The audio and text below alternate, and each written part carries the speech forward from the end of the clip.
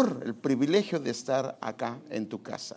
Señor, queremos pedirte por mis hermanos y mis hermanas que están enfermos, Señor.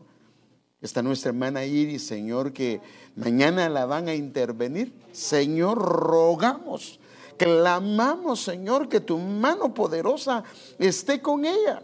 Que tu mano poderosa, Señor, esté de una manera sobrenatural, Señor, sobre ella, Señor. Que te glorifiques, que te engrandezcas y que pongas paz en su corazón. Señor, también por mis hermanos, mis hermanas, jóvenes, señoritas, niños y niñas que han estado enfermos, pon tu mano de poder, tu mano de sanidad y glorifícate, Señor. Señor, también te damos gracias, Señor, por permitirnos exponer tu palabra. Danos esa gracia que viene de ti, que procede de ti, esa unción sobrenatural sobre nuestras vidas, en el nombre de Jesús. Amén. Fíjese, amado hermano, que la vida de verdad del cristiano, del hijo de Dios, de la hija de Dios, es una vida muy hermosa. Primero que nada, porque Dios nos tiene con vida. Somos salvos, hermano. Para nosotros lo que nos espera es la eternidad con Dios. Eso es lo que dice la Biblia. Y ante todo, hermano, porque tenemos un Padre. Y tenemos un verdadero Padre, un Padre celestial, el cual es amoroso, responsable. Él es muy responsable, hermano. Nosotros como padres fallamos, pero Él no falla. Él siempre cuida y ha cuidado de nosotros muy responsablemente. A veces no lo vemos de esta manera, lamentablemente no lo vemos así, pero así es. Pero aquí es donde nosotros tenemos que tener cuidado, porque pareciera momentos que como que el Señor nos ha abandonado. Pareciera momentos como que el Señor no responde. Parecieran momentos como que ¿dónde está el Señor? Hermanos, esto nos pasa a todos. Pero hermanos, Él a veces es su manera de trabajar, su extraña obra. Porque Él necesita trabajar algunas áreas. Y cuando Él, hermano, no responde o cuando Él no actúa, Él sabe por qué no lo hace. Porque Él, si necesita actuar en favor nuestro, lo va a hacer. Hermano, por eso hay toda una infraestructura de ángeles que Él ha puesto alrededor nuestro para ayudarnos, para socorrernos, para alentarnos, para animarnos. Él está interesado, hermano amado, en nuestra salvación a tal grado que mandó a su amado Hijo. Y dice el apóstol, y si mandó a su Hijo, ¿cómo no nos dará todas las cosas? O sea que si nos dio lo más preciado, lo demás, hermano, es nuestro. Por eso dice que estamos juntamente sentados en lugares celestiales. La Escritura, hermano, nos enseña que el peligro está en esas fisuras. Cabal, como que viene alguien y nos dice o nos hace preguntas como esta. Pero hermano, ¿y usted por qué le pasa eso? Si usted lo mira que es bien fiel en la iglesia. Tal vez se oye bien lo que está diciendo, pero a veces eso viene así como, a veces se puede parecer a la voz de la serpiente. Perdón, hermano, yo no quiero ofender a nadie, pero no fue eso lo que le dijo la serpiente a Adán y Eva. Pero ¿por qué el Señor no les quiere dar de comer de ese árbol? Pues a veces la voz de la serpiente se disfraza y cabal como que y nunca se va a disfrazar con pensamientos que son ilógicos para nosotros, sino que como que en nuestra debilidad no logramos verlo. Y entonces, ¿de veras más si siempre he sido fiel en la iglesia? ¿Y por qué entonces me está pasando esto? Pero si siempre he sido fiel con mis diezmos, entonces ¿por qué me quitaron mi trabajo? Y entonces comienza uno, hermano, y el enemigo, si logra ver una fisura, por ahí se va a meter. Y definitivamente, por eso se llama dardos. Los dardos encendidos son como las punzadas de una serpiente ardiente que van a afectar. Ahora, la Biblia nos dice qué es lo que nosotros debemos de hacer, cómo debemos de hacerlo ¿Y qué es lo que nosotros no debemos de hacer? Ahora, algunas cosas las aprendemos a la buena, ¿sí o no, hermano? O siempre hemos aprendido a la primera que el Señor, o le hemos sido muy obedientes al Señor. ¿Por qué dice la Biblia que Él habla muchas veces y de muchas maneras? Porque normalmente, qué bueno sería que atendiéramos a la primera. Pero hermano, los hijos son un reflejo de lo que nosotros somos. ¿Cómo son sus hijos para obedecerle? Le obedecen a la... Ah, sí, hermano, mira, yo tengo un ejército ahí que puro, mire, solo le digo y ya están ahí. Hermanos, eso es lo que está en el cielo ya, porque, hermanos, si estamos hablando de una familia normal y natural, la mayoría de ellos, bueno, sí, oyen la voz. Si uno le dice, te traje lo que me pediste, no tiene que preguntarle que apague la tele, que apague su teléfono, se dejan ir de volada. Pero están entretenidos en lo que les gusta y usted les pide un favor, hermano, tiene que hablarles varias veces para que lo pueda hacer. Pero ¿no será que nosotros hacemos lo mismo con nuestro Padre? Nos está llamando, nos está diciendo, nos está corrigiendo y no lo entendemos. Entonces a veces tenemos que aprender por tropiezos, por fracasos, por circunstancias. Pero yo quiero decirle algo, de verdad, hermano, si nosotros somos sinceros y somos honestos con nosotros mismos, en las cosas que nosotros hemos sufrido más, de alguna manera, han dejado una enseñanza tan profunda y tan marcada en nuestro corazón, que hemos conocido a Dios como antes no lo habíamos conocido. Ahora, fíjese, cuando logramos enfrentar cualquier circunstancia adversa con una buena actitud, esto se puede volver un tesoro de sabiduría, porque aprendemos.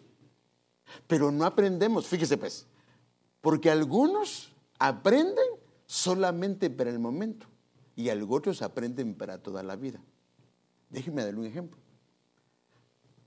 A Balaam le comienzan a puchar su piecito contra la pared, y entonces comienza el Señor a hablarle y no quería entender hasta que se le tira la burra abajo y se le muestra el Señor. Y entonces vino él y dijo, no, perdóname, yo no sabía que tú eras el que estabas ahí. Y aprendió en el momento porque él reaccionó, pero no aprendió. ¿Por qué no aprendió? ¿Por qué no aprendió? Siguió su camino. Dios le estaba diciendo, por ahí no, por ahí no. Y aprendió en el momento y se estancó y le dio la actitud o le dijo al Señor lo que debería escucharle, pero no aprendió porque siguió el mismo camino.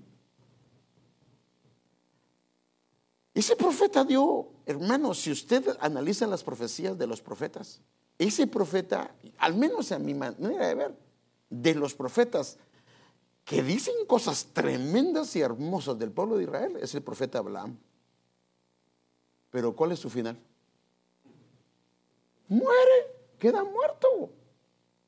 Y la Biblia lo describe como un profeta impío. Hermano, qué tremendo. El testimonio que la Biblia da de él es un testimonio incorrecto. Porque aprendió para el momento, pero no aprendió para toda su vida. Pero si nosotros somos sabios, hermanos, las cosas que hemos sufrido, si las aprendemos, no solo para el momento, sino para toda nuestra vida, se van a volver un tesoro en nosotros. Que por decirlo de esta manera, es como una corona que te da dignidad. Y es una corona que te permite reinar sobre una situación que nunca más te va a volver a gobernar. Mire, hermano, la Biblia dice que Él es Rey de reyes y Señor de señores. O sea que hay quienes han pasado situaciones que los hicieron sufrir, que los hicieron, hermano, llorar, moquear, pero que el Señor les enseñó y gobernaron sobre esa área, y ahora ellos se convierten en Señor de esa área y gobiernan. Y ellos son los que tienen la autoridad, o ellas son las que tienen la autoridad de aconsejar, porque quienes aconsejan y ni siquiera viven el consejo que están dando. Perdóname, los consejos esos son vacíos. Pero cuando viene alguien, hermano o hermana, que ha pasado por esa situación y no se ha amargado y ha aprendido, se ha vuelto un tesoro, una corona en su cabeza de dignidad. Y cuando le habla a alguien, esa persona, hermano, sale alentado, sale animado, y ese hermano y esa hermana se convierte en una medicina.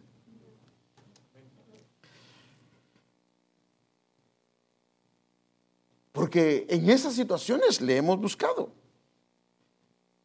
Y fíjese qué tremendo, hermano amado. Entonces la sabiduría se recibe por aciertos y desaciertos, por fracasos y por cosas buenas. Y también por las experiencias dulces y amargas. Esa es parte de la vida, hermano. ¿Habrá alguien que no haya fracasado? ¿Habrá alguien que no se haya equivocado? No, ninguno. Fíjese que la Biblia inclusive dice algo con respecto a la vida, de cómo se aprende. Mire, Proverbios 20:29. La gloria de los jóvenes es su fuerza. ¿Pero de qué carecen? De experiencia. Y la experiencia también tiene que ver con la sabiduría. ¿Cuántas veces le tiene que decir uno a un hijo que no vaya por ese camino y quiere seguir? Es porque la experiencia no la tiene y no lo logra ver. Pero lo que así tienen es fuerza. Entonces la gloria de los jóvenes es su fuerza. Pero las canas de la experiencia son el esplendor de los ancianos. Ahora, note esto. Si estas dos fuerzas se unen de una manera armoniosa, mire, hermano, por eso es que la clave está, y el Señor lo dijo: voy a hacer volver el corazón de los padres hacia los hijos y el corazón de los hijos hacia los padres. Si comienza a haber una armonía entre papá, mamá y los hijos, hermanos, esa familia va a ser imparable, hermano. Porque va a ser una sabiduría y una experiencia con una fuerza sobrenatural. Acuérdese lo que la Biblia dice: uno hace huir a 1000, ¿sí o no? Y 2. Ahora, esto normalmente sería: uno hace huir a 1000 y 2 hacen huir a 2000. Pero no, cuando hay una unión, hay una fuerza que, hermanos, se triplica, se duplica y se vuelve de 1 a 10,000. Ahora, fíjese.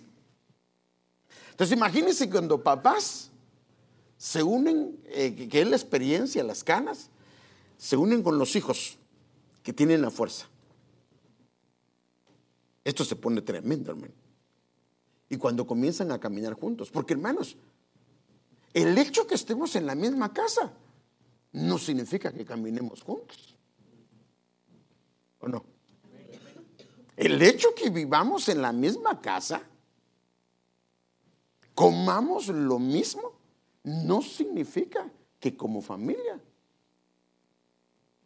estemos caminando juntos. Va papá y mamá a tal lado, ¿y qué hacen los hijos? Se van para otro lado. ¿Qué debería ser lo normal? ¿Por qué no nos ponen? ¿Van a ver una película? No, cada quien en su cuarto y que mire lo que le guste. No, ¿por qué no se ponen de acuerdo? ¿Por qué no nos ponemos de acuerdo? Mire, hermano, es que nosotros como familia deberíamos de comenzar a aprender. Mira, a veces papá tiene que ceder. Es que a la esposa le gusta una novela. Pues que se siente y que cierre los ojos. No, novelas, hermano, eso no, novelas no, porque las novelas están bien feas, hermano, pero que le gusta, a las mujeres les gusta las de llorar, ¿sí o no, hermano? Les encanta las de llorar, pues que hagan el esfuerzo, pues, y a veces uno dice que no quiere llorar y de repente va la de cocodrilo ahí bajando, ¿verdad? Pero ponerse de acuerdo. ¿Por qué ahora, fíjese, ¿por qué es importante? Porque si yo le enseño a mi familia que con mi esposa nos ponemos de acuerdo, pero que también con los hijos podemos ponernos de acuerdo y podemos ceder y ellos pueden ceder. Hermano, esa unión va a ser sobrenatural. Y eso va a traer una bendición tan grande, porque entonces a los hijos los estamos marcando de lo que debe de ser un hogar y que debe de haber una armonía y que papá y mamá no pueden estar separados y los hijos no pueden estar separados de papá y mamá. Hermanos, no fue el orden de Dios de esa manera.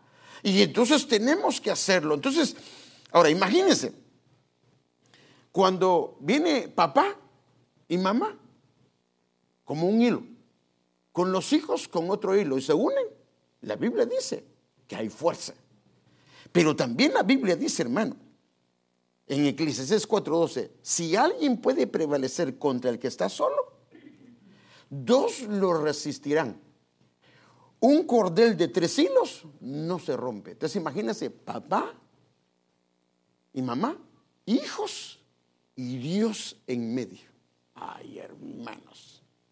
No por eso dice la Biblia que ahí manda el Señor bendición y vida eterna. Entonces imagínense la armonía de papá y mamá juntamente con los hijos en el sentir del Señor. Hermano, esa familia va a ser poderosa.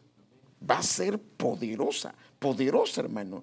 Entonces, porque al tener al Señor en lo que hacemos, hermano, lo tenemos todo.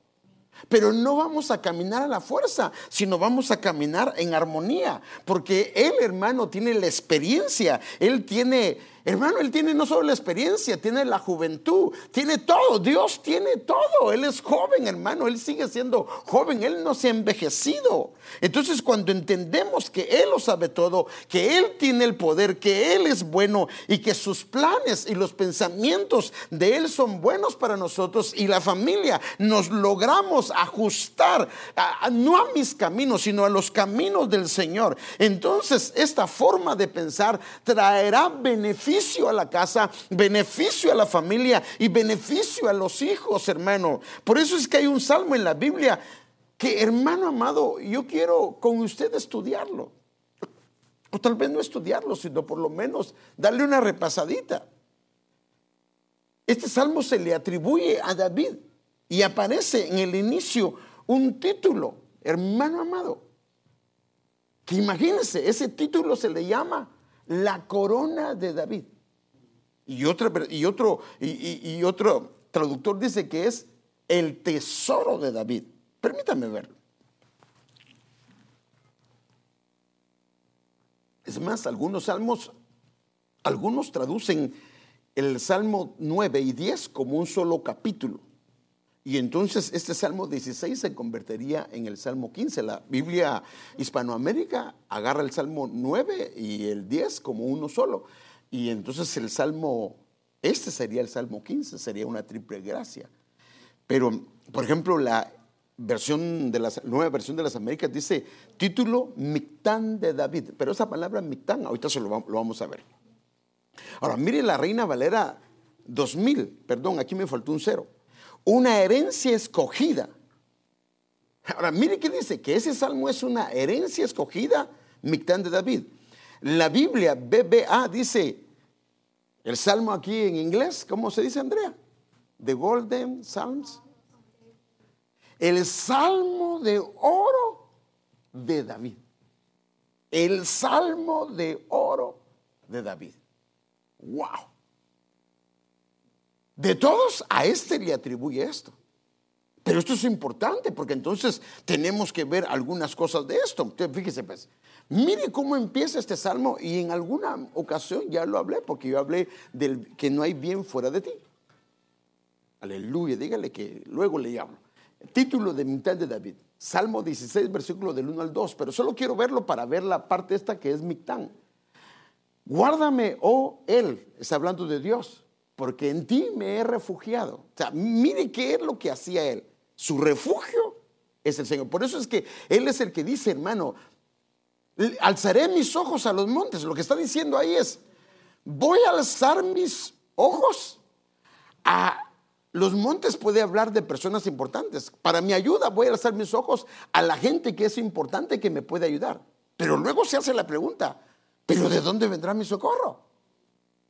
Y él dice, no, mi socorro viene del Señor, no de los montes, sino viene de mi Señor. Entonces, guárdame, oh Él, porque en ti me he refugiado. Dije a Jehová, tú eres mi Señor. Otras versiones dicen, tú eres mi dueño. No hay para mí bien fuera de ti. Entonces, así empieza, dice, para mí no hay bien fuera de ti. Lo bueno que tenga yo es porque tú estás. Si tú no estás, no es bien, simple y sencillamente. Imagínense, hermano. Ahora, si ese mismo pensamiento, y aquí es el asunto, lo tuviésemos nosotros, hermano, toda la vida nos cambiaría. Entonces, fíjese, mire, este Mictán de David en la versión BTX tiene una nota. Si tiene la versión BTX cuarta edición, lo puede oprimir ahí donde dice Mictán y dice que es el tesoro escondido, así le llaman, o la corona de oro. Y por eso la versión aquella lo dice, que es el salmo de oro de David. Entonces, para David, fíjese, entonces aquí es donde yo quiero comenzarlo a llevar. Para David, esta manera de pensar de lo que dice el Salmo 16, para él era como un tesoro secreto. Entonces tenemos que ver la manera como él piensa. Porque inclusive a él se le llama, su nombre significa bien amado. O sea que era amado por Dios. Entonces su manera de ver las cosas de su Padre Celestial, la manera como él percibía lo que Dios hacía y lo que Dios obraba, era una corona de oro. Hermanos, es tremendo, hermano, pero si alguien de verdad sufrió, fue él. Por supuesto, hay mucha gente que ha sufrido, pero hermano, él fue menospreciado desde muy niño. Normalmente se ponía a cuidar a gente que se empleaba, porque habían lobos, habían zorros, y mandan a David a cuidar a las ovejas, y los grandes se quedan en casa. O sea, en otras palabras, no le importaba ni a papá, ni a mamá, ni a los hermanos lo que le pasara. No le importaba. Él mismo lo dice, que él había sido extraño para sus hermanos, para su padre y para su madre. O sea que él fue siempre menospreciado. Y la prueba de ello es que cuando viene viene el profeta Samuel y quiere escoger y bendecir a uno, ¿acaso lo toma en cuenta su papá para llamar? O sea, su papá lo que dijo, este no es mi hijo. Y reunió a todos menos a su hijo, David. Entonces, este hombre, hermano, tenía una manera de ver a Dios y no se amargó. Ahora, imagínense, y no fue que hizo mal, él no tuvo la culpa. Y también cuando llegó al reino, usted sabe el bien que le hizo a Saúl. Usted sabe el bien que le hizo a él. Él peleó las guerras de Saúl y las guerras del Señor. Y le daba victoria tras victoria, victoria tras victoria. ¿Y qué pasó? ¿Cómo le pagó Saúl? Lo comienza a perseguir.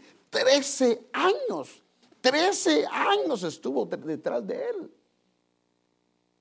Desde el plano humano lo estaba persiguiendo y haciéndole la vida de cuadrito. Pero fíjense, aquí es el asunto. Desde el plano humano así se miraba. Y eso es lo que el enemigo nos quiere mostrar, que veamos la parte humana. Pero él no lo vio así. Él lo vio como una formación de Dios. Porque a los 17 él llegó a la corte y a los 30 gobernó. O sea que esos años que lo persiguieron, su valor es del número 13. O sea que en ese tiempo de formación le estaban quitando la rebeldía. Ahora, ¿por qué le estaban quitando la rebeldía? Porque el que lo había precedido lo habían desechado. Y Dios no quería que lo desecharan a él. Entonces dijo, te voy a trabajar. Porque a Saúl no lo trabajaron. ¿O lo trabajaron? A él no trabajaron. A él el pueblo quería rey y lo escogieron. Nunca lo trabajaron. Nunca fue trabajado en las canteras de Salomón. A David sí. Entonces Dios dijo, voy a poner a alguien que sea conforme a mi corazón y lo escogió. Entonces, cuando Dios permite algo, es porque te va a dar algo y te tiene que arrancar del corazón, a ti y a mí, cosas que Él no quiere. Entonces, la manera de ver las cosas de su Padre Celestial, en Él le daban dignidad. Hermano, llegó al lugar donde estaban peleando y todo el mundo estaba temeroso. Y Él dijo, y es incircunciso. Se podía ver como un fanfarrón. Pero ¿cómo sabemos que no era un fanfarrón? ¿Ah? ¿Cómo sabemos que no era un fanfarrón? Porque los fanfarrones a la hora de rajar ocote, se hacen para atrás. Pero no. Cuando le dijo, ¿te quieres agarrar? Vete. Y no tuvo miedo. Y el otro lo estaba a maltratar. Mire, tanto era que lo miraba que le dijo, ¿acaso soy yo perro? En otras palabras le dijo, ¿qué me vas a hacer a mí si no soy un perro para que me vengas? Pero él dice, es que te has levantado contra el Jehová de los ejércitos. Ahora, la manera de pensar de cómo miraba a su Señor y los tratos de Él, era la llave de David. Por eso es que es importante ver este salmo. Te fíjese, pues, la manera de pensar de una persona lo puede llevar a tomar decisiones correctas o decisiones incorrectas. La manera de pensar de quién es Él y quién es su Dios. Por ejemplo, ¿qué pasa cuando pasa una situación difícil? Si lo que piensas es, ¿me está castigando Dios? Entonces, ¿cuál es tu pensar de Dios?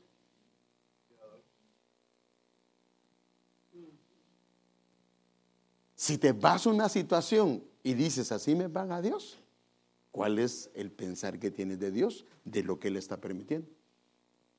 Porque a veces los padres van a hacer cosas que no necesariamente los hijos están de acuerdo. Es más, a veces cedemos en cosas que no deberíamos de ceder, pero nuestro Padre no se deja manipular de esa manera. Entonces, fíjese, esto es tremendo, hermano. Entonces, nosotros lo que el Señor nos quiere dar a entender a través de ese salmo es la manera como Él miraba a su Señor. Y si esa manera de pensar la logramos absorber de cómo se debe de ver a nuestro Padre y quién es nuestro Padre, hermano, toda la vida la vamos a ver diferente. Pasa una situación, entonces recordamos, al que ama a Dios, todas las cosas les ayudan a bien. Eso me va a ayudar a bien.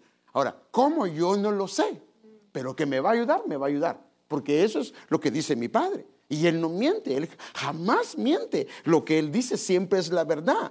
Y Él me ama, Él no me odia. Él me ama y Él tiene planes y preciosos para mí. Él no tiene hermano, si mandó a su Hijo para morir por mí, para que sea salvo, ¿cómo va a permitir ahora que el enemigo haga y deshaga conmigo? No, hermano. Aunque el Señor lo permitiera, algo grande tiene, porque Dios nunca permite algo si no tiene algo grande detrás, hermano amado. Entonces, ¿por qué este hombre llegó a ser tan prosperado, tan agradable delante de Dios? Entonces la Biblia nos permite ver qué fue lo que él pensaba y la manera como él miraba a Dios. Y esto es importante, porque si logramos ver esto, hermano, entonces vamos a salir de lo común, porque hay muchos hijos que le agradecen a Dios mientras todas las cosas caminan bien. Pero ¿qué cuando las cosas se complican? Hermano, y eso está ahí. Por ejemplo, Job, cuando le pasó todo lo que le pasó, dice que de su boca no salió despropósito alguno. En otras palabras, no salió nada que ofendiera a Dios. Pero su esposa no estaba en la misma condición. Su esposa miraba a Dios de una manera diferente. Entonces es importante, hermano amado, cómo nosotros debemos de ver a Dios y cómo debemos de pensar. Porque fíjese, aquí vemos a dos hombres. Uno que fue rechazado y otro que su reino es permanente. Pero todo lo determinó su manera de proceder, su manera de actuar, por la manera que él pensaba. Estaba influenciado por la manera como él miraba a Dios. La manera como él veía a Dios era la manera como David lo percibía, y entonces cuando Dios hacía algo, él no se quejaba con Dios, él no le echaba la culpa a Dios, porque sabía que Dios estaba haciendo algo por el bien de él. Y por eso a mí me gustaría tratar este tema, si el Señor me lo permite, hermano, y es en base a este salmo. De hecho, hace algunos días esas palabras venían a mi corazón y no sabía si mandarlo como un pensamiento. Pero mire, hermano, es hermosa la herencia que me ha tocado. Pero el asunto es que a veces la herencia no necesariamente va a ser buena a los ojos. Desde la perspectiva, si no lo logramos ver desde la mirada de Dios. Por ejemplo, cuando se construyó el templo de Zorobabel, después del exilio de Babilonia, y entonces los ancianos comenzaron a ver el templo construido, comenzaron a llorar, porque se recordaban de la gloria del templo de Salomón. Y el Señor les dice: no lloren, no lloren. Si por ese templo que ustedes ven con menosprecio, por a ese templo va a entrar la gloria de Dios. Y en el otro entró la gloria a nivel de una nube, pero aquí va a entrar el mismo Hijo de Dios, que es la imagen del Señor. Entonces, a veces lo que nosotros menospreciamos, hermano, es donde Dios va a mostrar su gloria, va a mostrar su hermosura. Entonces, la Biblia nos permite ver cuán importante es lo que nosotros pensamos. En algunos inclusive dicen que nosotros somos lo que pensamos. Como nosotros percibimos a Dios, porque esto determina la conducta que tenemos en las diferentes circunstancias en las que nos toca que pasar. Esto determina las decisiones que tú tomas. Porque si piensas que el Señor está en el control, pues desde el momento que uno sabe que el Señor está en el control, aunque aquí se vea caótico, en mi corazón hay reposo. Pero si miro caótico y siento que el Señor me abandonó, ¿qué va a entrar? Confusión, turbación, angustia. Que no, aún, ahora, ¿y Dios permite la turbación? ¿Dios permite la tormenta? Sí, y aunque Él esté ahí. La prueba es que con los discípulos estaba el Señor en la barca cuando vino la tormenta, ¿o no estaba? Ahí estaba Él.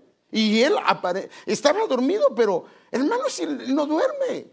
Pero Él estaba dormido, pero ahí estaba. Y ellos, como no se dieron cuenta, o al menos no percibieron la grandeza del que estaba con ellos, comenzó a venir turbación. Pero cuando lo despiertan, y es más, fíjense qué tremendo, los dardos del enemigo, porque hay unas versiones que dice: Señor, ¿acaso no te importa lo que nos pase? ¿Y le importaba a Dios lo que les pasaba a ellos? Por supuesto. A Él le importa todo lo nuestro. Le importa nuestro trabajo, le importa nuestra casa, le importa nuestros hijos, le importa nuestra descendencia. Todo lo de nosotros es importante para Dios, hermano. Todo es importante. Lo podemos ver en la Biblia. No dice la Biblia por amor a Jacob, por amor a Abraham, por amor a Isaac. Hermano, Él amaba las descendencias, amaba las familias. Ese es el amor del Señor hacia la familia. Porque fíjese, uno puede buscar al Señor cuando le conviene o cuando lo necesita. Pero ya me atendió, ya me ayudó. Bye, Señor. Pero cuando sabes quién es tu Padre, te bendice, te ayuda, pero sigues con Él. Amén. Hermano, mire, eso está en el corazón. Sanó a 10 leprosos, ¿y cuántos regresaron? Solo uno. O sea que, ¿cuántos de nosotros buscamos al Señor por lo que Él nos da? ¿Por qué diezmamos? Es que si no diezmo, el devorador va a venir. Y si supiéramos que el devorador no viene, ay, gloria a Dios, gracias a Dios por esa enseñanza.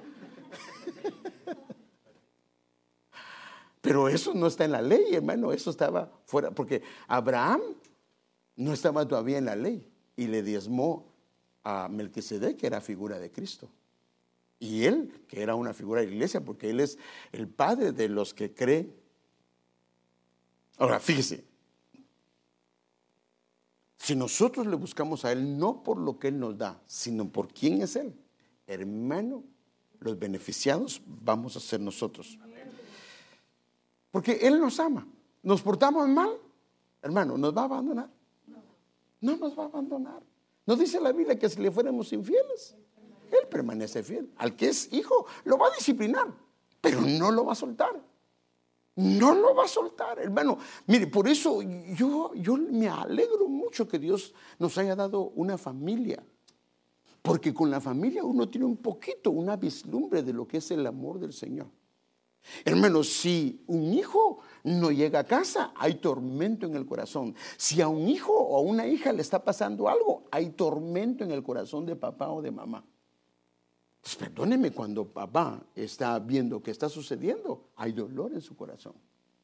Y él comienza a hacer todo lo que debe de hacer para ayudarnos y socorrernos. Y si disciplina necesitamos, pues disciplina nos va a mandar, porque eso es lo que va a hacer. Pero fíjese, Él no va a dejar de socorrernos. Ahora, podemos estar con Él con buenas intenciones o malas intenciones, o porque nos beneficiamos de Él. Pero eso nos pasa factura, porque si solo vamos con Él cuando lo necesitamos, vamos a sufrir las consecuencias, porque no vamos a darnos cuenta que lo que Él hace siempre es para el bien de nosotros. Entonces déjenme ver algunos ejemplos de esto. Por ejemplo, el hijo pródigo. ¿Qué pensamiento pensaba el hijo? ¿Qué pensamiento tenía? ¿Tenía un buen pensamiento el hijo pródigo? No dice el nombre, por eso no le digo el nombre, de su padre. No lo tenía, porque ¿por qué le pide la herencia? Si supiera que su padre en su momento se la va a dar y que no va a hacer un mal negocio y que lo va a invertir bien, no lo hubiera pedido. Pero dijo, no, antes que la pierda este viejo, mejor me voy y me la voy a gastar. O sea, él no tenía un buen pensamiento de su padre, hermano. Esto lo podemos ver. Mire, su hijo mayor estaba, ahora, pero fíjese, no solo su hijo menor, también su hijo mayor. O sea, note esto, hermano. El que se fue no pensaba bien de su padre, pero también el que se quedó porque le dio miedo. Tal vez en algún momento tuvo la intención de irse. Dijo, pero ¿qué va a pasar? Como se quedó en casa. Pero mire la manera de pensar de él. Ahora, esto es importante. Mire cómo dice él. Mire, la Biblia nos da que era la manera que él pensaba. Y de alguna manera, digo yo, ¿no será que esto es una descripción de la manera de los diferentes, que ellos son solo figura de los diferentes hijos del Señor? Hay un grupo que piensa como el hijo pródigo. Y hay una gente que piensa que no salen al mundo, pero ese es su pensar. Su hijo mayor, y regresó el hijo menor, usted sabe que regresó y el padre lo vistió, le puso anillo y todo eso. Y entonces llega el hijo del trabajo. Su hijo mayor estaba en el campo. Cuando vino, se acercó a la casa y oyó la música y las danzas. Después de llamar a uno de los criados, le preguntó qué era aquello. Este le dijo, tu hermano ha venido y tu padre ha mandado a matar al ternero engordado por haberle recibido sano y salvo. Entonces él se enojó. Mire qué tremendo, hermano. ¿Qué hace un hermano cuando ve que un hermano se recupera? No debe lo normal alegrarse, que gloria a Dios, que este estaba, porque este se enojó porque dijo, ahora lo mío se lo van a dar. No le importó si se había sanado o no. Pero mire, a lo que quiero llevarlo es al pensamiento de él. Entonces él se enojó y no quería entrar. Salió pues su padre y le rogaba que entrase. Pero respondiendo él dijo a su padre, he aquí tantos años te sirvo. Mire, él se sentía un esclavo, hermano. Una mente de esclavo estando en casa. He aquí tantos años te sirvo y jamás he desobedecido tu mandamiento y nunca me has dado un cabrito para regocijarme con mis amigos. Pero cuando vino tu hijo que ha consumido tus bienes con prostitutas, has matado el becerro engordado. Entonces su padre le dijo, hijo, tú siempre estás conmigo y todas mis cosas son tuyas. Si quieres comerte un becerro, te lo hubieras comido hace ratos. Eso no es nada comparado a que me tienes a mí. Ahora, fíjese qué tremendo, hermano amado. Las cosas tienen valor, definitivamente las necesitamos. Pero hermano, al que necesitamos es a Él. Porque las cosas nos pueden traer vacíez, las cosas nos pueden traer confusión, nos pueden traer tristeza, dolor, muchas cosas. Mire, Dios nos bendice y nos provee. Y si el Señor no está en el asunto y por alguna razón el Señor permite que las perdamos, hermano, va a entrar una tristeza muy grande en el corazón. Pero si estamos con Él y Él por alguna razón la quitó, sabemos que Él tiene sus razones. Entonces este joven, hermano, vivía así, estaba con su padre, pero tenía un mal pensar de su padre, que era agarrado el padre, que no le quería soltar. Y cuando él estaba en la casa de su padre y todo le pertenecía, y lo más grande de ahí era el padre. Ahora mire otro que también el Señor lo manda a trabajar. Y acercando, entonces viene el Señor y le viene a pedir cuentas al que tenía 5 talentos. Este trabajó. Y mire cuál era la sorpresa del Señor. 5 talentos se le dieron 10. Y le dieron 10 ciudades. Y aconteció, pero cuando llegó con el de 2 a 4. Y cuando llegó el de 1, que supuestamente era el que menos capacidad tenía.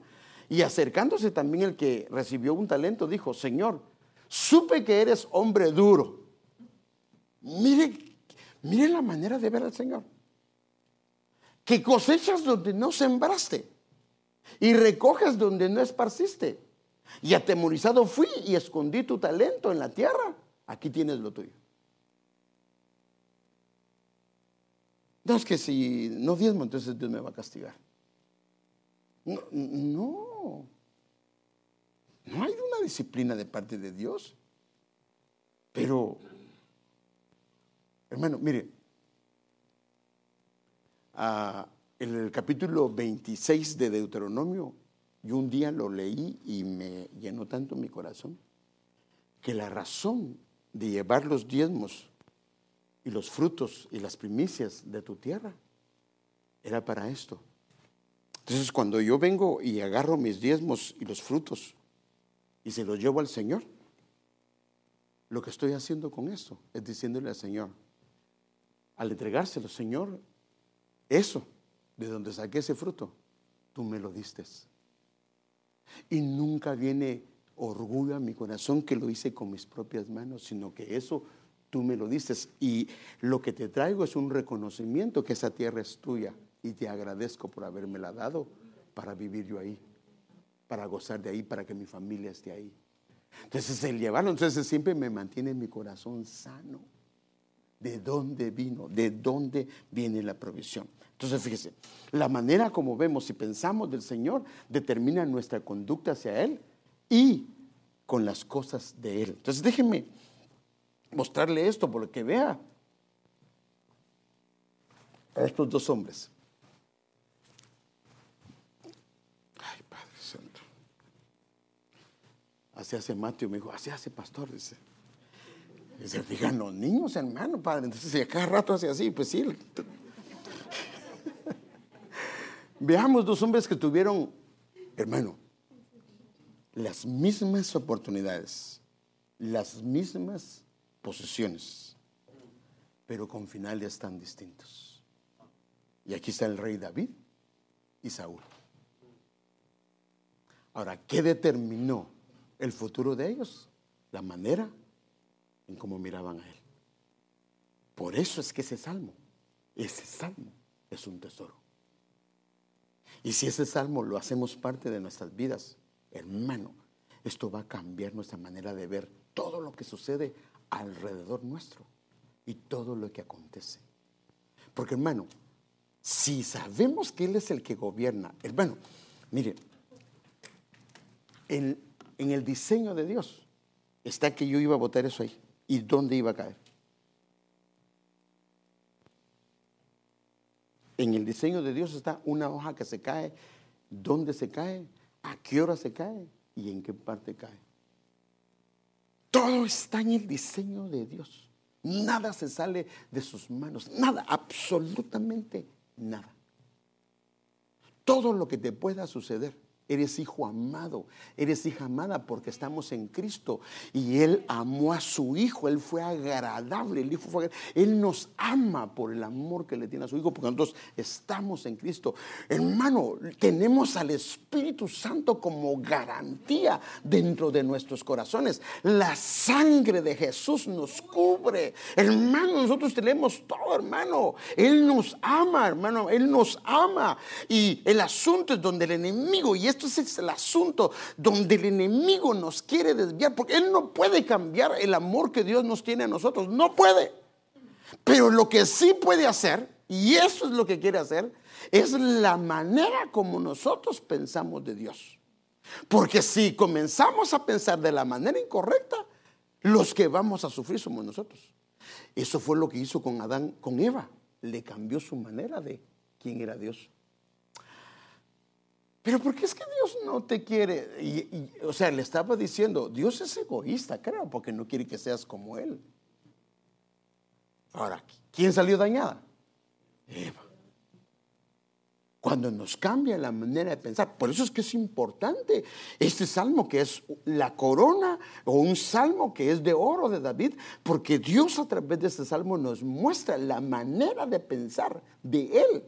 Y por eso es que Él fue amado, hermano, y por eso es importante que podamos verlo. No sé si lo vamos a lograr ver, pero yo quiero que nosotros podamos leerlo, hermano. Créame, hace una bendición ese salmo. Solo son 11 versículos, pero cuando lo lees, hermano, nos muestra el Señor a través de un hombre que significa bien amado, que es amado por el Señor, cuáles fueron las cosas que lo hicieron grande a Él. Y ahí lo que puede haber es la manera como Él pensaba de Dios. Entonces, fíjese, déjeme mostrarle a estos dos hombres, porque los dos tuvieron la misma oportunidad. Saúl significa pedido y David significa bien amado. Solo voy a mostrarle unas 20, 25. Él fue ungido por Samuel. ¿Sí o no? Estamos claros con eso, ¿verdad? Que Saúl fue ungido por Samuel, eso estamos claros. David también fue ungido. La autoestima de Saúl era muy baja, porque cuando lo iban a coronar delante del pueblo, él estaba escondido donde guardaban el equipaje. En cambio, David fue menospreciado de niño por sus padres y por sus hermanos. No pasó por la escuela del dolor. Pero en el caso de David, 13 años pasó sufriendo, no porque se portó mal, sino porque le hizo bien a un padre espiritual. Y el padre espiritual lo traía de encargo, hermano. Miren, que Dios nos ayude, hermano, porque los celos nos pueden hacer pedazos, hermano. El problema de Saúl se enfocó tanto en David que descuidó su reino. En otras palabras, descuidó el ministerio que Dios le había dado. Si usted tiene celos de su compañero de trabajo, si usted tiene celos de su jefe, si usted tiene celos de un amigo, si usted tiene celos de alguien que le dieron un privilegio, cuidado, porque puede descuidar lo que el Señor le ha dado. Eso le pasó a este hombre. Y fue ungido. Y el primer encuentro, a ver, ¿qué pasó cuando él fue ungido la primera vez? ¿Se recuerda qué pasó? No fue algo ligero. ¿Qué dice la Biblia que le pasó a él cuando la primera vez lo ungió David? Samuel. Profetizó. O sea que había una unción profética ahí. Sí. ¿Le cambió Dios su corazón o no? Sí, también le cambió su corazón. Sonó el cuerno y hermano amado, se le dejó venir toda la gente para apoyarlo. Tremendo, hermano, una unción tremenda. Entonces, gobernó 40 años. Ahora, miren, lo tremendo es lo parecido, pero los resultados, los finales muy distintos. Gobernó 40 años y también David reinó 40 años. Estableció su propio reino. Pero aquí viene, antes aquí comienzan las diferencias. David estableció el reino de Dios. Como no miraba a Dios de la manera correcta, estableció su propio reino. Y David estableció el reino de Dios.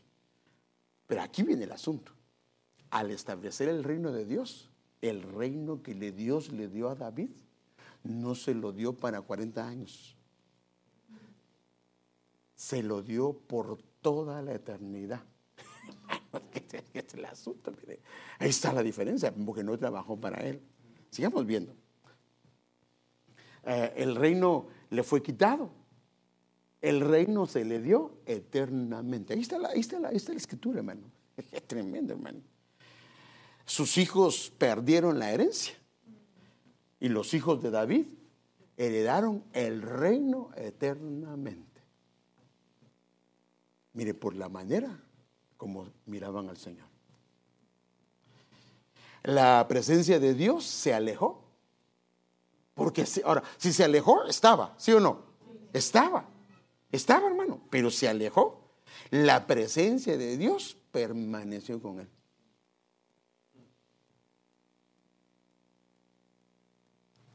El gobierno gobernó 40 años, pero eso sí lo habíamos visto ya. Rechazado del ministerio, ay hermano, y afirmado en su ministerio. Porque se equivocaron los dos, ¿o no se equivocaron? Pero ¿qué hicieron con Saúl? Lo rechazaron y a David. Ahora, mire, si lo vemos desde el plano terrenal, David Saúl lo que hizo fue que se adelantó y tomó la posesión del sacerdote y lo rechazaron. Pero por decirlo así, ¿mató a alguien? No. Pero David mató a Urías. Perdóneme, no solo mató a Urías, mató también a otros, porque con tal que lo mataran a él, mandó a otros juntamente con Urías. O sea que murió Urías y murió otra gente, y fue un desprestigio y una blasfemia contra el nombre del Señor. Pero se lo perdonó. Buscó el arrepentimiento. El otro, mire, eso no lo puse.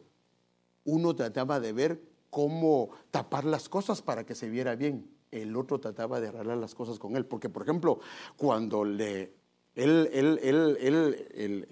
Señor le dijo que lo había rechazado, él le dijo, está bien, todo eso que estás diciendo está bien, pero ven y hónrame con los ancianos.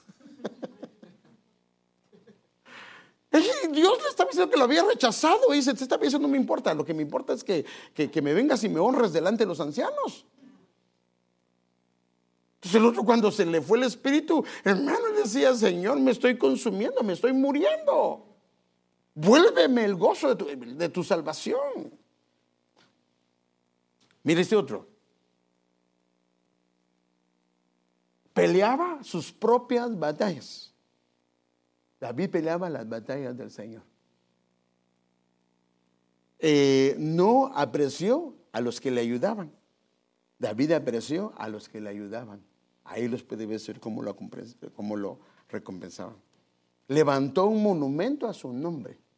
David levantó un sistema de adoración al Señor. Agradable, hermano. Quería adorarlo, hermano. Él fue el que estableció la alabanza, la adoración de una manera tremenda, hermano. Amaba al Señor. Hermano, ni bien le permitieron,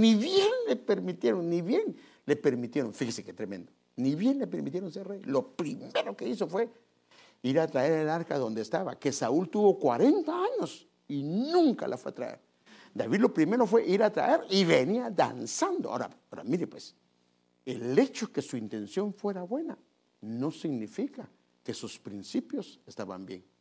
Y entonces estaba gozándose, pero lo que pasó es que se equivocaron. Como los filisteos mandaron el arca en una carreta con bueyes, dijo David, pues yo voy a hacer lo mismo, pero Dios a ellos sí les había dicho cómo deberían de llevar el arca sobre los hombros. Entonces se la llevan en una carreta y David iba danzando y cantando y gozándose, y de repente pasa la carreta en alguna zanja y se iba a caer el arca, y Usa le extiende la mano. ¡Paz! Y vino Dios y dijo, bueno, pero la intención de David es muy buena. Él quiere llevarse la casa a mi casa. Y bueno, voy a dejarlo pasar. No, mató a Usa. ¿Y sabe qué dice la Biblia? Que David se disgustó. Así dice.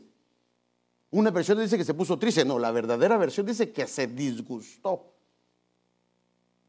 Porque como que dice, pero Señor, si estábamos llevando el arca de regreso. Pero como que después se entendió que el problema era que no lo habían llevado de la manera correcta y que era sobre los hombros, y entonces comienzan a llevarse el arca sobre los hombros y otra vez, hermano, a danzar y a gozarse. Estaba feliz de que el arca llegara a su casa. Mire esto otro, nunca se preocupó por la presencia de Dios. 40 años, lo primero que hizo fue llevar la presencia del Señor a su casa. Preguntaba al Señor solo cuando le convenía. Él le preguntaba al Señor, ¿se recuerda cada vez? Tráigame el éfod. Preguntemos, Señor, ¿debo de ir a esa guerra? ¿Debo de ir a esto? Él le preguntaba, consultaba siempre al Señor. Mire este otro. Padre, ya se me fue el tiempo.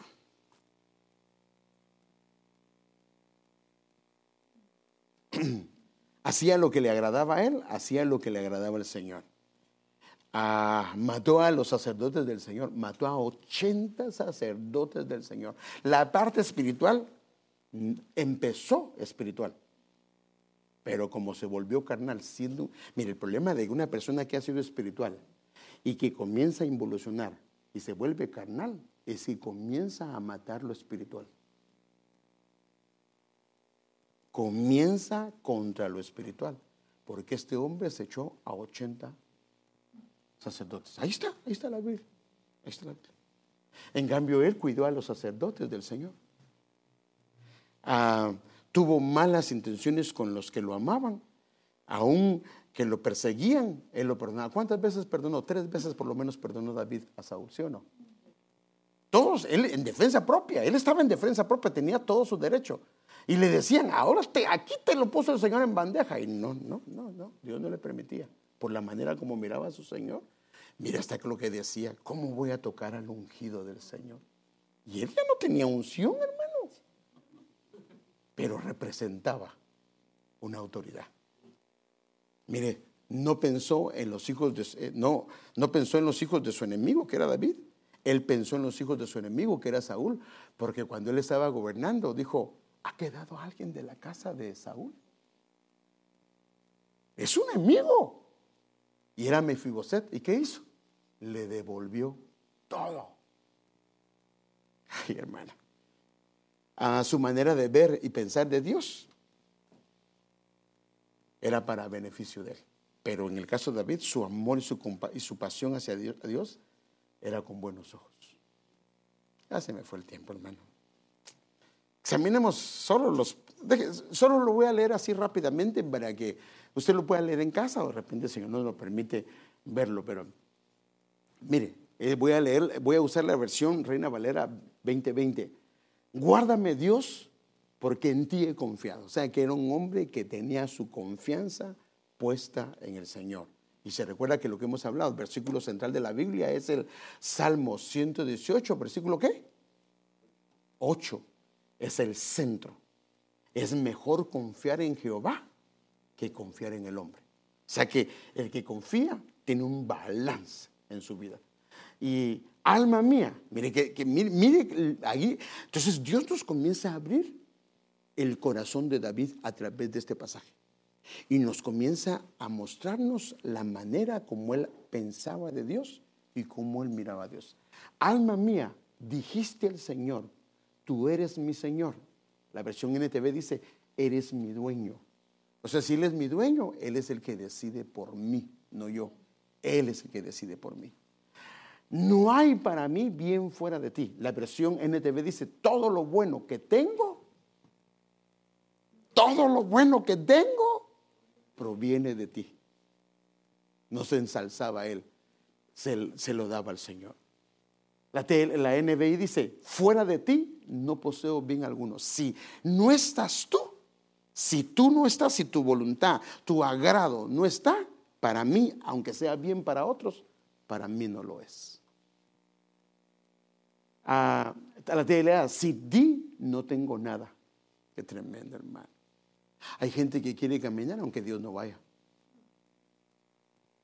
Por eso Moisés fue grande también. Señor, si no vas con nosotros, no nos saques de aquí. La MN dice, mi bien solo está en ti. Voy a leer algunos versículos. Ahora, mire qué pensaba de la congregación del Señor. como lo amaba él. Amarás al Señor tu Dios con todo tu corazón y a tu prójimo como a ti mismo. Hermano, ¿cómo nos damos cuenta cómo amamos al Señor? Es cómo amamos esto.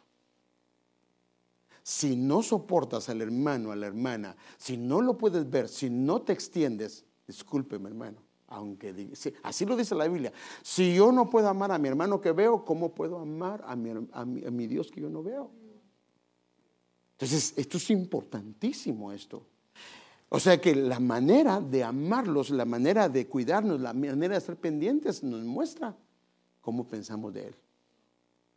Porque Él tiene la sangre de Cristo. Él es hijo de Dios. Ella tiene la sangre de Cristo, es una hija de Dios. Ella tiene la sangre de Cristo, es una hija de Dios. Si yo atento contra ella, yo atento contra este joven, estoy atentando contra un otro hijo de Dios. Y a Él no le va a agradar. Entonces mire que dice, para los santos que están en la tierra y para los íntegros es toda mi complacencia. Para la asamblea de Dios, para la familia de Dios, porque mire cómo lo dice la NTV. Los justos de la tierra son mis verdaderos héroes. O sea, mis hermanos, mis hermanas son mis héroes. Ellos son mi deleite.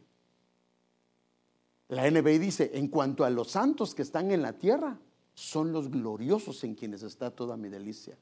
La LB dice, en cuanto a los santos que están en la tierra, ellos son los nobles en quienes está toda mi delicia. Los mira en nobles como una altura, no como lo más bajo. No. Entonces la pregunta es, ¿cómo saludamos a la gente? Ay, es como yo cómo voy a abrazar a esa hermana si siento que hasta pulga me va a dejar. Hermano. No. Son los pequeños del Señor. Pues, mire, otro pasaje. Se multiplicarán los dolores de aquellos que sirven diligentes a otro Dios. No ofreceré yo sus libaciones de sangre, ni en mis labios tomaré sus nombres. Pero déjeme pasar, porque este es por lo menos que leamos este. El Señor es la porción de mi herencia y de mi copa. Él es la porción. Él no era levita, pero era en su corazón un levita. Y el Señor le había dicho a los levitas que ellos no les iba a dar herencia en la tierra, sino la herencia de los levitas. ¿Cuál iba a ser? Era Él. Él tenía un corazón de levita. Y dice, el Señor es la porción de mi herencia y de mi copa. Ahora mire la versión NTV, dice, Señor, solo tú eres mi herencia, mi copa de bendición. En Él estaba su bendición. La Dios ha hablado, y tú, Señor, eres mi todo, tú me colmas de bendiciones. Y la segunda parte de este versículo 5 dice, tú eres quien diriges mi destino. Mire la pechita que dice, mire qué tremendo, hermano. O sea que cuando Dios, o sea, en otras palabras, Él conduce mis pasos. Y cuando Él conduce mis pasos y me dice, por aquí no, sino me lleva por acá, es porque este camino me va a llevar a muerte. Porque este camino me va a hacer daño. Porque este camino va a destrozar mi vida. Entonces viene Dios y me lleva por el camino. Entonces David lo interpreta, mire, tú eres quien diriges mi destino, pero la pechita dice, quien restaura mi heredad. O sea que Él me está llevando por donde me lleva, porque Él tiene planes para mí. No porque me quiere quitar lo que me he dado, no, sino por lo mismo que está restaurando la heredad que está perdida. La NTV dice, tú proteges todo lo que me pertenece, entonces por eso me quita lo que me tiene que quitar y me da lo que yo no he pensado. Y la NB dice, Él cuida cuanto es mío, o sea que lo que Dios me va a dar, la puerta que Dios me abrió, nadie la va a cerrar. Y la puerta que Dios cerró, nadie la va. ¿Por qué queremos abrir una puerta que Dios cerró? Termino con este es el versículo del tema. Me ha tocado una buena porción. La NBLA dice, las cuerdas me cayeron en lugares agradables, porque la manera de medir no es como ahora con metros, sino que eran cuerdas con nudo. Entonces lo que hacía es que la cuerda con nudo medía los codos. Entonces tiraban la cuerda y con eso sabían la herencia de alguien. Entonces por eso dice, las cuerdas me cayeron en lugares agradables. O sea que lo que tu padre te ha dado, estás contento. Pero estás contento con lo que tu padre te ha quitado. Porque a veces no estamos contentos con lo que el Señor nos está quitando. Entonces, como no estamos contentos con lo que el Señor nos está quitando, no logramos ver la hermosura de lo que el Señor nos quiere dar. Por eso el Señor le dijo a aquella mujer, dice, olvida la casa de tu padre, olvida, y entonces el rey deseará tu hermosura. Entonces, mire esta versión, dice, a la tierra que me has dado es agradable. Es hermosa la heredad que me ha tocado. La Reina Valera contemporánea dice, hermosa es la heredad que me asignaste. Hermano, que lo que el Señor nos ha dado es lo mejor, es lo mejor. No puede haber nada mejor. Él no se equivoca, Él jamás se equivoca. El Laoso dice, la heredad se hermoseó sobre mí. Estoy contento con mi herencia. La mía es una herencia hermosa. Hermano, la esposa que el Señor te dio es la que el Señor escogió. El esposo que el Señor te dio es el que el Señor, hermano, usted porque no lo conoce o no la conoce. No, yo no la conozco, pero él sí. Inclusive la familia que Dios nos dio es la mejor familia. ¿Sabe una cosa? A veces la familia donde venimos es familia de conflictos, pero sabe que todos esos conflictos están preparando perlas que Dios las va a usar, y todo ese ambiente, toda esa cantera que fue de sufrimiento, de dolor, no es otra cosa sino preparando, porque Dios tiene grandes cosas que va a usar, que se dieron en esa escuela. Dios sabe lo que hace. Dios sabe lo que hace.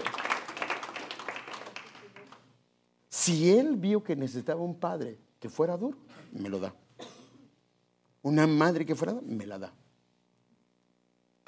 Pero ¿cómo usted puede? Porque Dios me ama. Entonces ellos solo fueron instrumentos para formar en mí. El problema es que como yo no miré a Dios correctamente, mi corazón se amargó. Pero eso es asunto mío. Pero Dios no se equivoca, porque yo le hago una pregunta. Aquí hay un hogar y van a hacer un hijo. ¿Dios lo puede hacer que nazca en otro hogar? ¿Puede hacer Dios eso, hermanos? ¿Puede hacer Dios eso?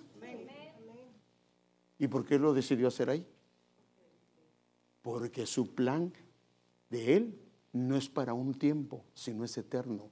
Y Dios dijo, voy a hacerlo crecer ahí, va a ser difícil, pero en esa cantera voy a sacar piedras donde voy a construir mi templo.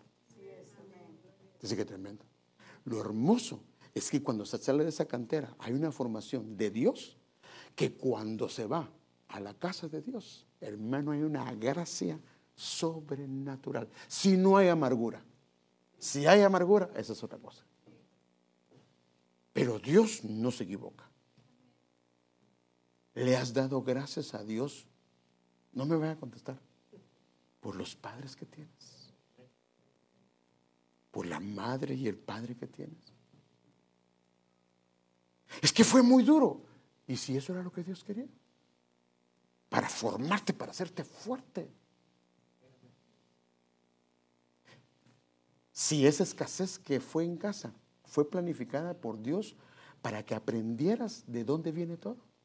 Porque Dios luego te va a bendecir o te está bendiciendo y quiere que no te recuerdes de dónde el Señor te sacó. ¿Le has dado gracias al Señor por los hijos que te ha dado? Por tus hermanos, por tus hermanas. Creo que a veces no lo hacemos, hermano. Yo le hago una pregunta. Si me quejo de mi papá o de quejo de mi mamá, ¿me puede decir usted que ha estado dándole gracias a Dios por sus padres? Seguro que no. ¿Qué es lo que se oye más en nuestra boca? ¿Quejas o agradecimiento? Dios no se equivoca nunca, nunca, Él nunca, nunca se equivoca. Y lo que Él permite siempre es para el bien. Y si Él permitió un padre duro, una madre dura, eso necesitaba yo, porque Dios tiene planes para mí. Hermano, en la cantera es donde está el cincel. Pa, pa, pa. Pero hermano, es para la gloria del Señor. El hermano está siendo usada, la hermana está siendo usada, hermano amado. Tenemos que entenderlo, hermano. Por eso es que la manera de ver a Dios y lo que Dios hace es una llave, es un tesoro. Porque entonces ahora si mi mamá fue dura, voy a decir, madre, gracias por lo que hizo. Esto no lo entiendo, pero le agradezco porque fue una buena madre.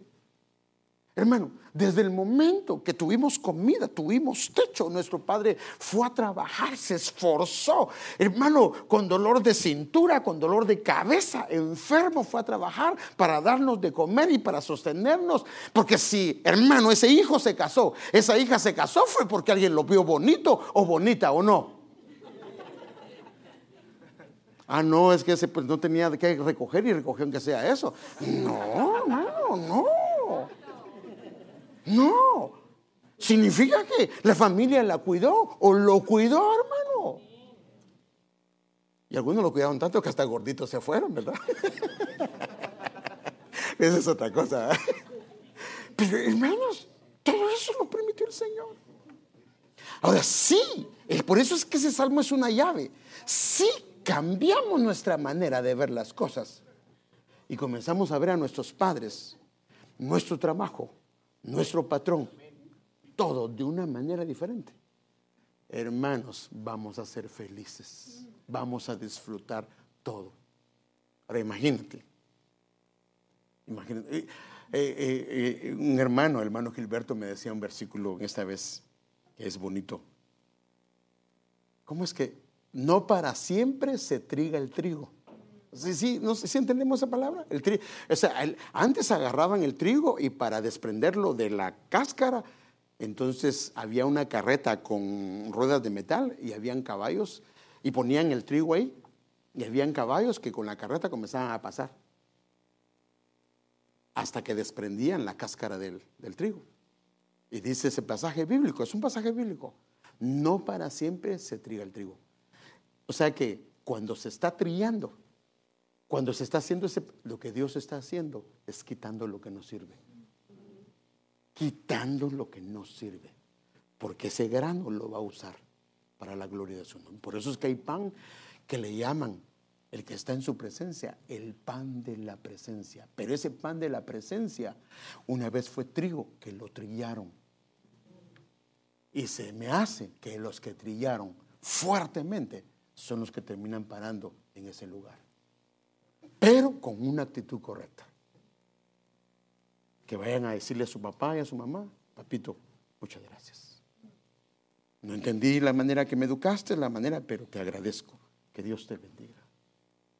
Y máxime, si fíjese pues, si viene y todavía le dice, te quiero bendecir, ¿me permites? Te quiero invitar a comer, ¿me permites? Te puedo invitar, te puedo comprar tu pantalón o una tu falda. ¿Cuándo le ha comprado ropa a su papá? Si él tiene, hermano, si yo soy el que necesito.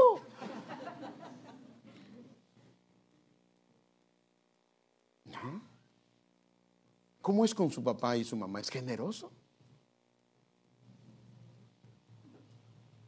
¿Cómo es con su papá y su mamá? ¿Es generoso? ¿Es generosa? No se lo merecen. A mí no me dieron nada. No me diga que no le dieron nada porque le dieron la vida. ¿Qué le parece, hermano, si nosotros comenzamos a tener un cambio de actitud? Él es nuestro Padre. Jamás, jamás, jamás, nunca, nunca, nunca se equivoca. Si Él decidió que naciéramos ahí, ahí fue su decisión. Fue lo mejor para mí. No había otro lugar mejor. No había otro lugar. Por los planes que Dios tiene para mí. ¿Por qué no me hizo crecer como hijo de Bill Gates, hermano? ¿De qué te sirve ser hijo de Bill Gates si te vas a ir al infierno? O por lo menos, hermano de Trump. Si te ve morenito, te va a tratar duro. Mejor no. No, hermano. Nosotros tenemos un Padre, un verdadero Padre. Él nos ha amado, siempre nos ha amado. Sus planes son grandes para nosotros. Tiene planes hermosos para ti, para tu familia, para tu casa, para tu hogar, para todo, hermano. Él nos ama, hermano. Y sus planes son de bien. Así lo dice su palabra. Amado Padre, perdónanos, por favor, por que a veces el enemigo nos engaña y nos mete pensamientos incorrectos. Nos comienza a poner cosas que no son la manera como tú lo has diseñado, y siempre quiere distorsionar el diseño original tuyo. Perdónanos porque hemos dado lugar, Señor, hemos dado lugar. Pero hoy te pedimos perdón delante de ti por, Señor, tener una perspectiva diferente de lo que tú ves, de lo que tú miras. Pero, Señor, ayúdanos a, como este siervo tuyo, Señor, que tenga una perspectiva diferente, Señor. Ayúdanos, Señor, a poner las cosas en su lugar y que veamos a ti y lo que tú haces, Señor, de la manera como lo miraba tu siervo, de la manera como lo miraba tu hijo. Señor, cambia nuestra manera de pensar, Señor. Señor, todo eso que ha metido el enemigo en nuestra mente, sácalo, quítalo de ahí, Señor. Y pon, Señor, tu palabra viva, Señor. Pon los pensamientos tuyos, Señor. Ayúdanos a entender, Señor, que el que gobierna solo eres tú. El que decide solo eres tú. Nadie más ha decidido sobre mi vida. Eres tú nuestro Padre, Señor. Eres tú el que gobierna, eres tú el que ha decidido lo que ha decidido. Aún mis fracasos, aún mis tropiezos, aún, Señor, las circunstancias adversas estaban en tu diseño, Señor. Y, Señor, perdóname, Señor, por no entender esto, pero ayúdanos, Señor, a cambiar nuestra manera de pensar, nuestra manera de ver las cosas, Señor, y nuestra manera de percibir lo que tú haces como Padre, Señor. Ayúdanos, por favor, en el nombre de Jesús.